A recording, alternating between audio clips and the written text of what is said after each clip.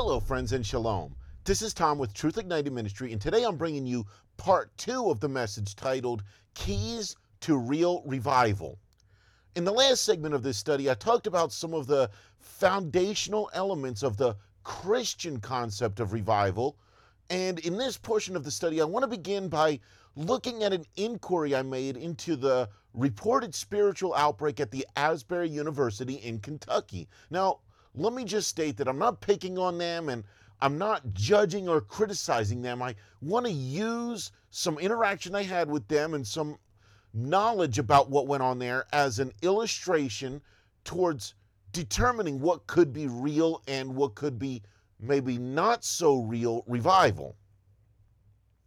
In the midst of the reported spiritual outbreak at the Asbury University and elsewhere, someone mentioned that they thought the students were Torah positive, kept the Sabbath, followed the food laws, things like that.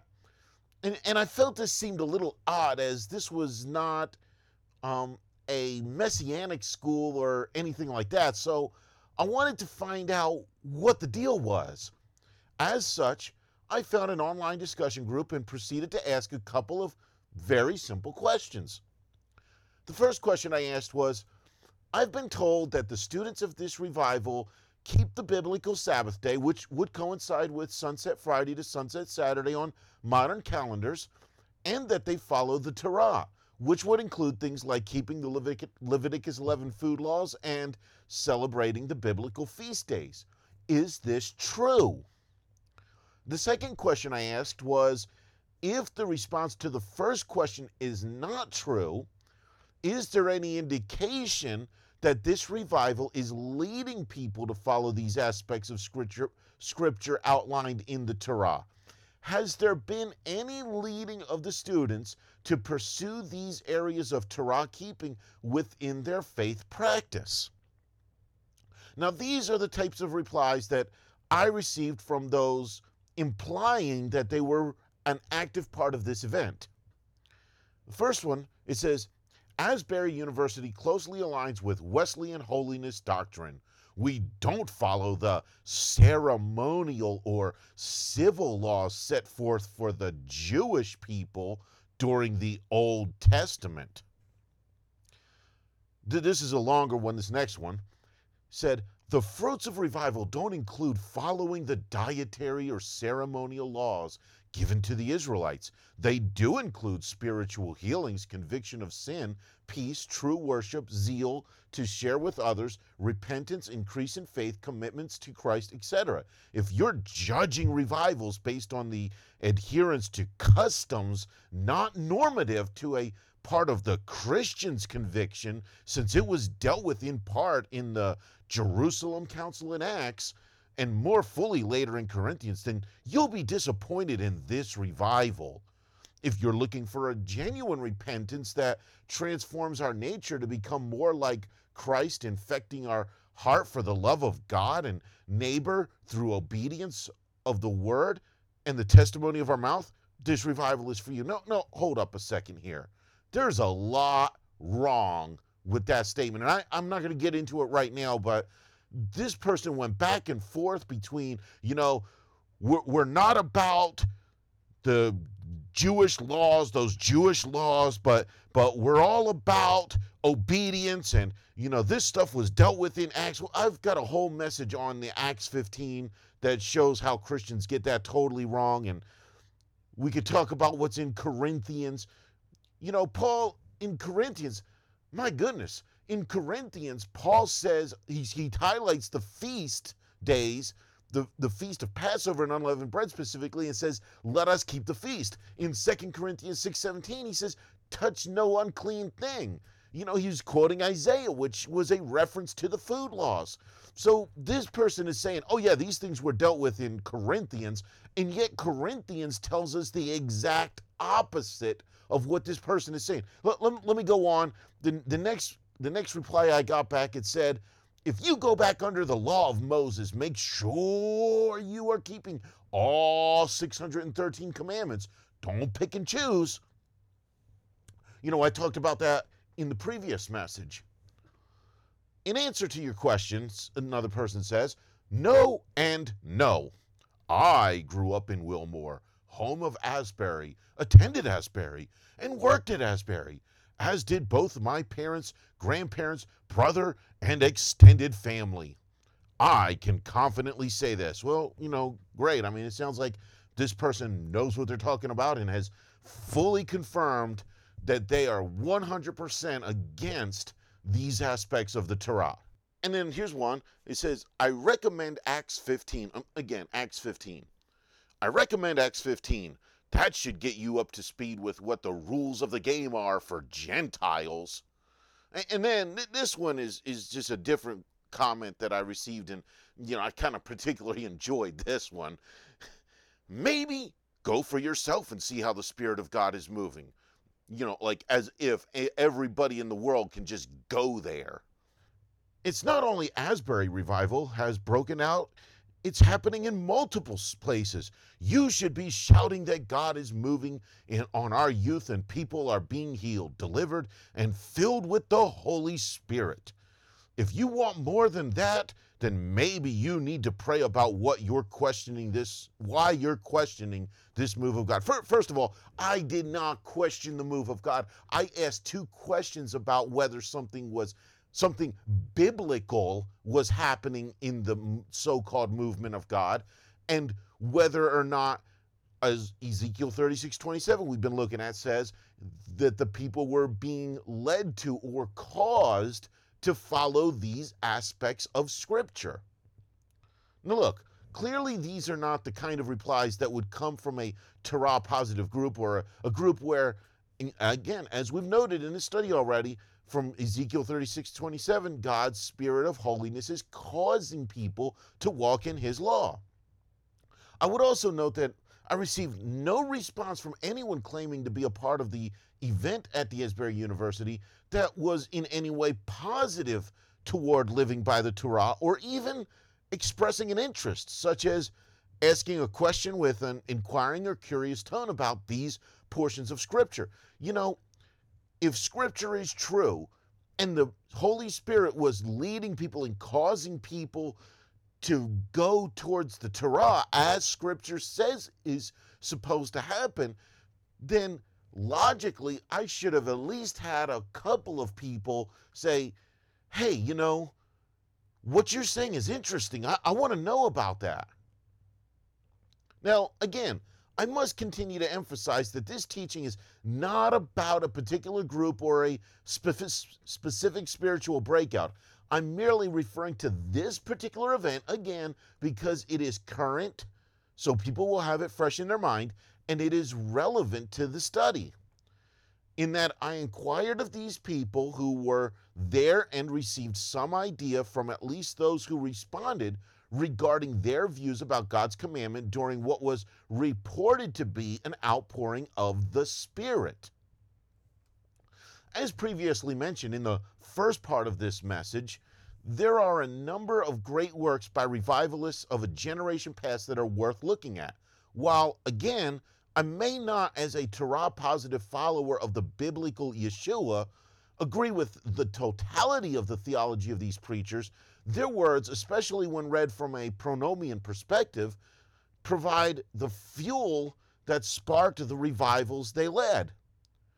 If we're to establish anything that could be genuine revival, after having looked at the only possible biblical basis for revival, primarily through the reforms under King Hezekiah and King Josiah, it is essential to look at these important messages. As I've previously stated, from one of the most famous revival sermons in history is from what is called the First Great Awakening, and is titled Sinners in the Hands of an Angry God by Jonathan Edwards. Allow me to read but a brief excerpt from this message. This is what Edwards had to say during the First Great Awakening. The God that holds you over the pit of hell, much as one holds a spider or a loathsome insect over the fire, abhors you and is dreadfully provoked. His wrath towards you burns like fire. He looks upon you as worthy of nothing else but to be cast into the fire. He is of purer eyes than to bear to have you in his sight. You are 10,000 times more abominable in his eyes than the most hateful, venomous serpent is of ours. You have offended him infinitely more than ever a stubborn rebel did his prince.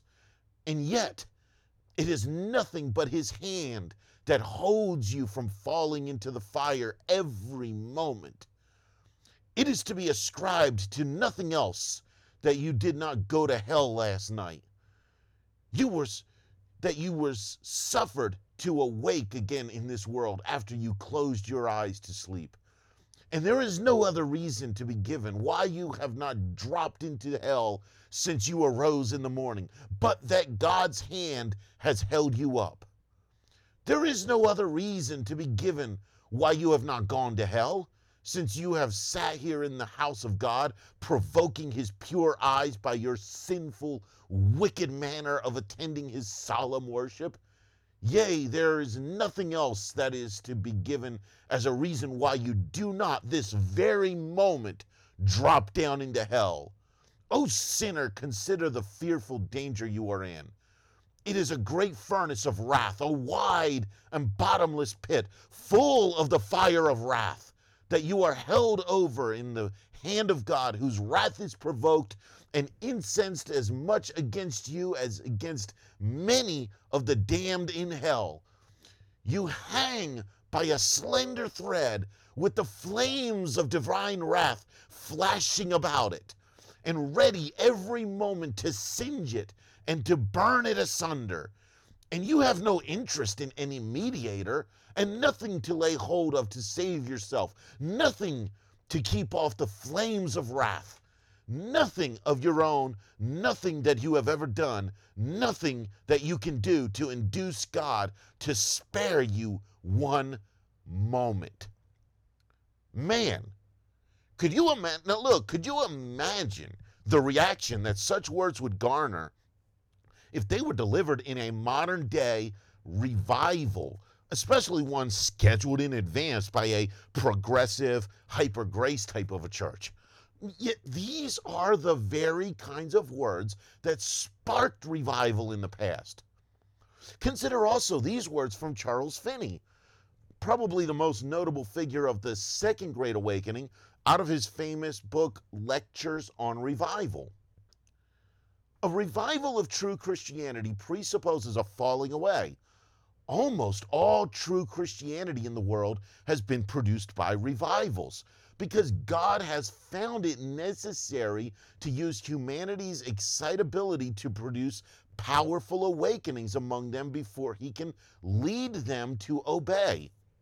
People are spiritually sluggish, so many things lead their mind away from God and oppose the influence of the gospel, that God must arouse excitement in them until the wave rises so high that it sweeps away all obstacles. Before they will obey, people must thoroughly be awakened. Only then will they overcome counteracting forces. Not that exciting feeling is spirituality. It is not. But it is excited worldly desires, appetites, and feelings that prevent true Christianity.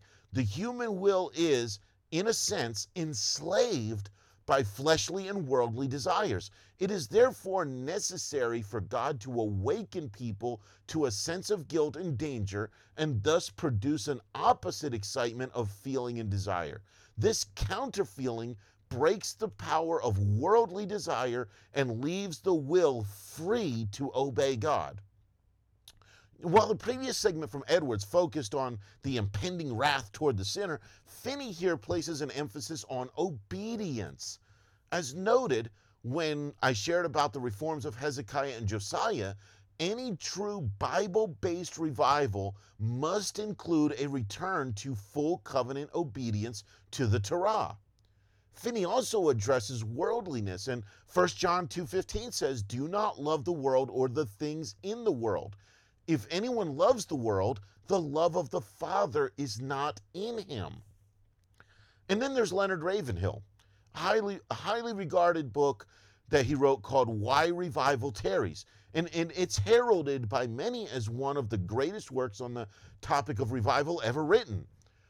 And here we find one of my personal favorite quotes, actually, where the preacher uttered these words. Listen to this. One of these days, some simple soul will pick up the book of God, read it, and believe it. Then the rest of us will be embarrassed. We have adopted the convenient theory that the Bible is a book to be explained, whereas, first and foremost, it is a book to be believed, and after that, to be obeyed. You know, that really does sum up the matter quite nicely, actually.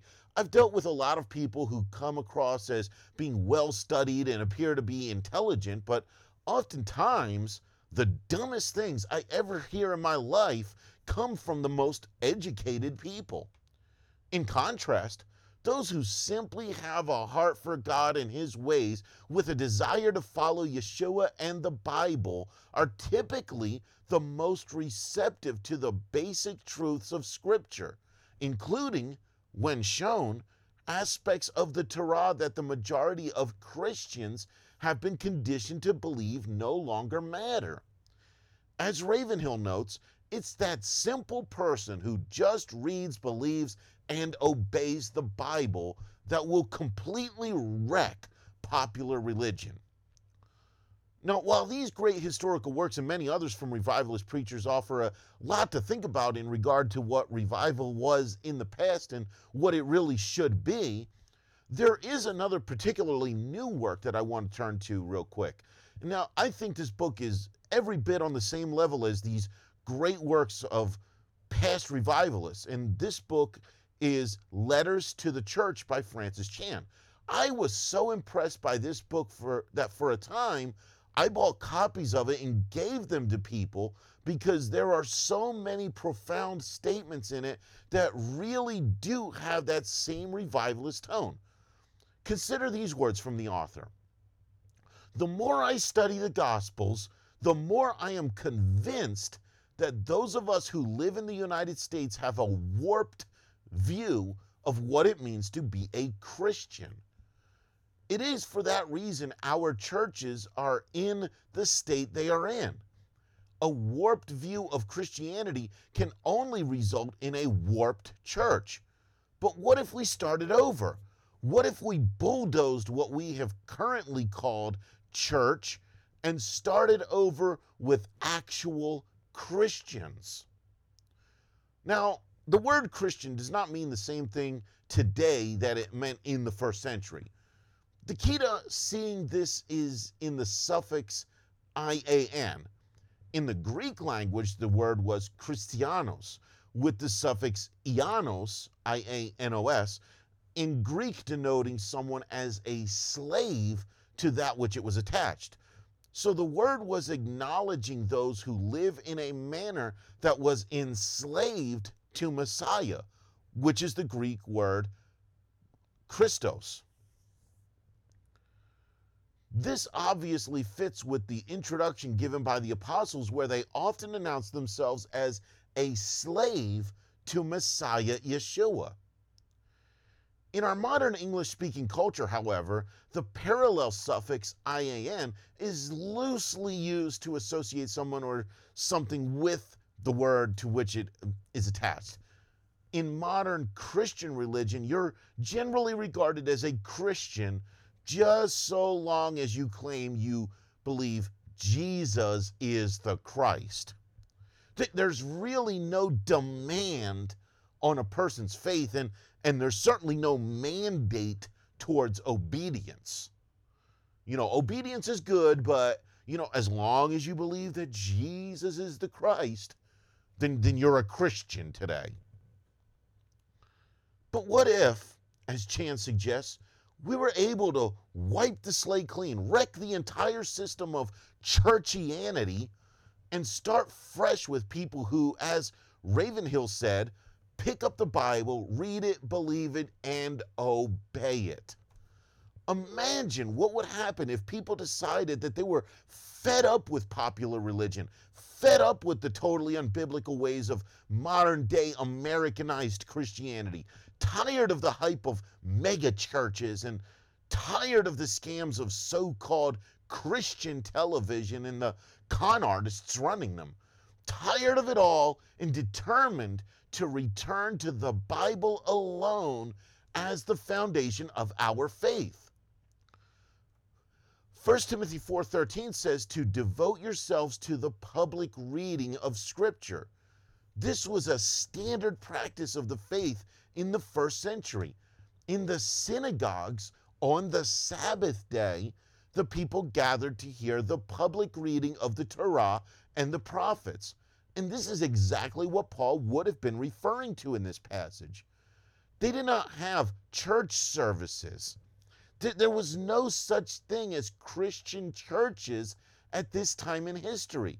They met in three places: the temple during the feast days and other significant times, the synagogues every biblical Sabbath day, which again is sunset Friday to sunset Saturday. There's no other time that you can properly biblically label the Sabbath day. And daily from house to house. Those were the places they met. There was no such thing as a Christian church that held services on Sundays. In fact, apart from the vague statements about meeting daily, Sunday is never once highlighted as a specific day of meeting in the entire Bible. Think about that for a moment. Just ask yourself, how biblical is Christianity today, really, when so little of its standard practice matches with Scripture? You know, if you study the etymology of the word church, there is proposed a possible influence of a particular Welsh word that means citadel, fortress, or stronghold. 2 Corinthians 10:4 says, "For the weapons of our warfare are not fleshly, but powerful through God for the tearing down of strongholds." Now, I'm not proposing we stretch one possible etymological influence of the word church into a wild conspiracy theory or anything like that. But isn't it interesting that we have statements like that of Chan suggesting what could happen if we tear down the stronghold of counterfeit Christianity and seek to rebuild with something that actually is biblical? Whether we call it revival or anything else, if it's the real thing, it will lead us back to covenant obedience to the Torah. Ezekiel 36:27 and Revelation 14:12 must be foundational to any genuine movement where we are, through covenant faith, caused to walk in the Torah and become those holy ones who follow both the commandments of God and the faith of Yeshua. Look, in the Bible, Satan is called the lawless one, and I talk about this all the time. Lawlessness and sin are defined in 1 John 3:4 as breaking, transgressing, violating the Torah. We first encounter him, Satan, in Genesis 3, where he leads people into believing that they do not need to obey the commandments of God. Incidentally, that first broken commandment resulting in eating something God said not to eat. And today, the masses of Christianity believe that they're free to eat things that God said not to eat. The language indicates that this event took place on the Sabbath day, with Adam and Eve in the midst of the garden, the place where they were assigned to work. So even before they ate that forbidden fruit, they were already, it seems, pushing the limits of God's law at the very least. Now, Scripture doesn't say that they were working in the garden, but why should they have even been in the midst of their place of work on the Sabbath at all? They shouldn't have been there in the first place. In like manner, the Bible tells us that Yeshua is the righteous one. Deuteronomy 6:25 tells us that it will be counted as righteousness when we do what is commanded by God in the Torah. The first direct message of Yeshua in the gospel is a call to repent, which means to turn from sin. Matthew 1:21 says that the reason his name is Yeshua is because he came to save his people from their sin. And again, sin is breaking the Torah. So the whole reason Yeshua came was to lead people into a Torah-obedient way of living. Titus 2, verses 11 through 12 say, "For the grace of God has appeared, bringing salvation to all men, training us to deny ungodliness and worldly desires, and to live in a manner that is self-controlled and righteous and godly in this present age." If you look deeper into this verse, ungodliness and worldly desires are words related to sin, which we have seen means breaking the Torah. And 1 John also, as we've already noted, says we are not to love the world or the things of the world. Then we have righteousness mentioned, which we have just looked at to find that it refers to a Torah-keeping lifestyle. Grace is a big topic in popular Christian religion, but most people believe that grace is given to free us from the law. Here, however, we have the exact opposite being stated, where grace is what frees us from breaking the Torah and then leads us into a Torah-obedient way of life. That's how Paul defines grace here in this passage from Titus chapter 2. It really makes you wonder just how much of the Bible Christianity gets wrong, doesn't it? And this is where I need to end this installment, but I'm going to pick up in the next segment of this study with more talk about what grace truly means and what it does not mean. And from there, I'm going to show you exactly where the last 100 years of major moves of God have been leading us. Hey friends, I want to thank you for taking the time to listen. If this message has impacted you, please feel free to share it with others. If you're enjoying these teachings, be sure to subscribe and consider becoming a $4.99 or $9.99 monthly partner. If you want to make a larger donation, please contact ministry@truthignited.com. If you're interested in more teachings like this from Truth Ignited Ministry, be sure to check us out at the website at www.truthignited.com and follow Truth Ignited on Facebook, Twitter, and Instagram. I'll see you next time. Blessings and shalom.